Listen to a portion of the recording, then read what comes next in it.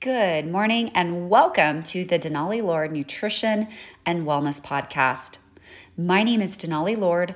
I'm a registered dietitian, fitness professional, and mindset coach. Today we're on day 29 of day 30 of cultivating a growth mindset. Again, I can't believe we've flown through the month of April. We've talked about so much. Today, I really want to tie in how self-love and a growth mindset go hand in hand. And it really has to do with the self-love that we practice with others. So yesterday, we talked a little bit about relationships that might not serve us and how to put boundaries on that. So today is focused more on how we can practice self-love for not only ourselves, but also others in our life using the growth mindset. So just a recap on what the growth mindset is, if you're just catching up or you're a new listener to the podcast, a growth mindset is a mindset that simply allows an individual to grow. And this is in all areas of life, whether it's relational, like we're talking about today, personal, business or career, travel, financial. Having a growth mindset basically says, I anticipate or am currently going through these challenges, but rather than saying, I can't do it, it's too hard, the growth mindset encourages individuals to stretch their way of thinking, put themselves out of their comfort zone and continue to find solutions for the current barrier or challenge. The growth mindset is pivotal in our lives in every aspect. We need it, but especially in how we express self-love towards ourselves and towards others. And others could be anyone, your spouse, your children, your parents, your siblings, your boss, a stranger that you meet in the grocery store. So every interaction that we have in our life, no matter what category of our life it fits into, we need a growth mindset. And here's why. The opposite of a growth mindset is a fixed mindset. A fixed mindset is the mindset that we can't do something. It's just too hard. Whether it's a perception that we have or whether we know we could do it, we're just being, I hate to say the word, lazy. I don't like the word lazy, but at times we all can be lazy. We have the choice to either have an adaptive, solutions-focused mindset or a mindset that we don't want to deal with it, it's too hard, we're going to sweep it underneath the rug. Or try to. So, how can we practice self-love within our own selves, but also with others? We talked a little bit about ways to practice self-love, setting boundaries, practicing self-care. I shared that for me, self-care looks like 7+ hours of sleep, eating healthy, daily movement, trying to get in an hour or more if I can, but at least 10 to 15 minutes of some kind of movement every day. Other forms of self-care for people might look like going to get a manicure, or maybe they like to take themselves out to a movie, or they like to go for a hike, or go to a yoga class, whatever your self-care looks like. Now, self-care would not necessarily look like, okay, I've had a bad day, so I'm going to take myself out to a bar and drink my problems away. Probably not the best way of coping when there's a problem, right? Alcohol has research that shows that it can lead to other unhealthy habits. So our coping mechanisms say a lot about our self-care, right? If we have a tendency when we get upset to overdrink, overspend, maybe you not only do you drink, but you are drinking copious amounts, or you like to shop, or whatever it is, we really have to think about the ways that we're coping with our problems, because we all do have problems and they all matter, right? I want you to hear that I hear you. I'm not devalidating your problems. Your problems are of great concern, but it's how we deal with them. So a fixed mindset is going to lead us down kind of those more or less destructive or unhealthy habits that just lead to unproductive excess, whether that's excess spending, excess drinking, excess whatever, right? It's not being done in the healthiest way.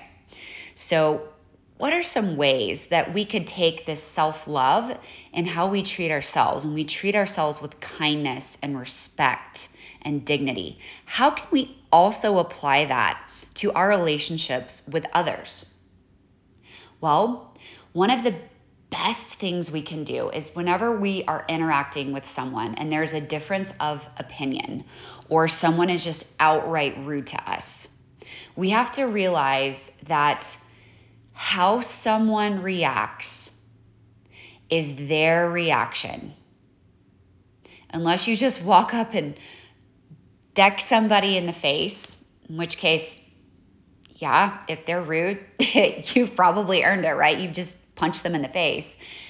Then their reaction actually says more about them than it does you. So I'm going to say that again.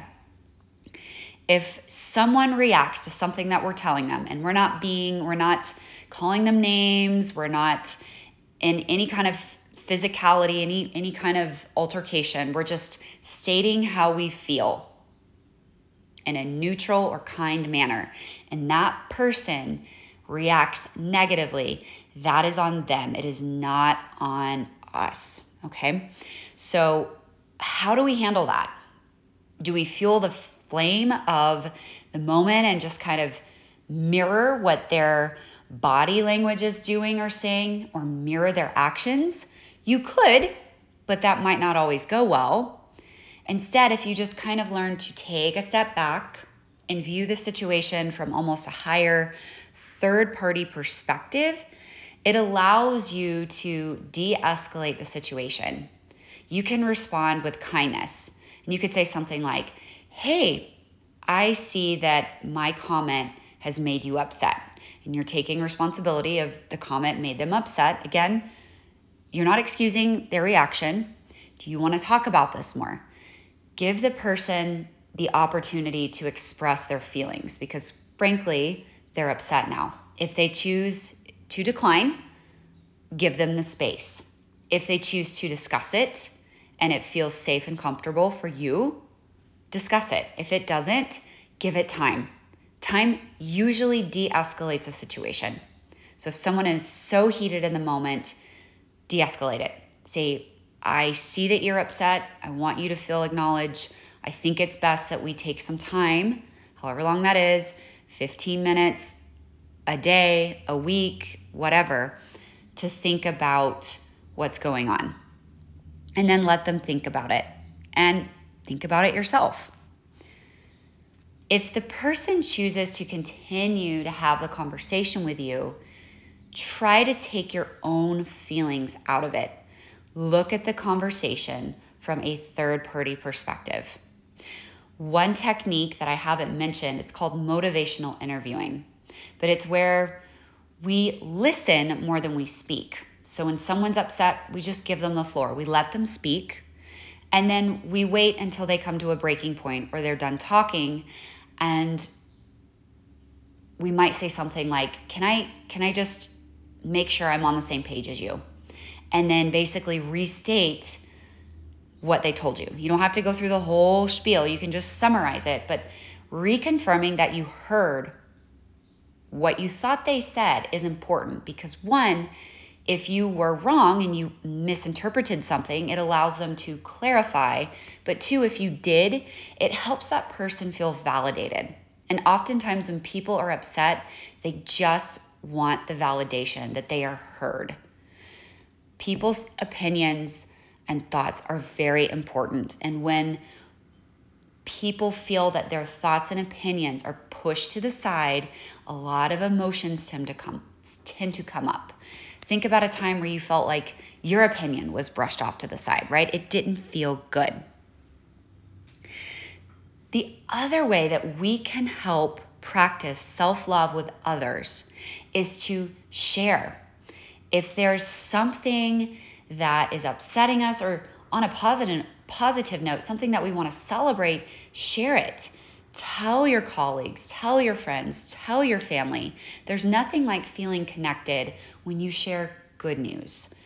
Being able to discuss difficult situations is important, but at the same time, the flip of that is being able to share good news and celebrate someone.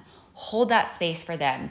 If they've just completed a 5K, or maybe they just successfully completed a round of chemotherapy and they're cancer free, celebrate this. These are big things which everyone just wants to feel heard. Oftentimes, when we begin to practice self-love within ourselves, we can see through a more objective lens where people might be needing self-love in their lives. And that makes us a more humble, more open, and more solutions focused, or able to have that growth mindset of being able to look past our own insecurities, our own, I don't want to say weaknesses, but our own weaknesses, so that we're able to better understand the person or persons in front of us and what they are trying to convey. Guys, that's all I have for you today. As always, you can reach out to me via my email, info@denalilord.com. I look forward to talking to you guys tomorrow. We have one day left, so can't wait to chat tomorrow. Enjoy the rest of your day, and we'll talk soon.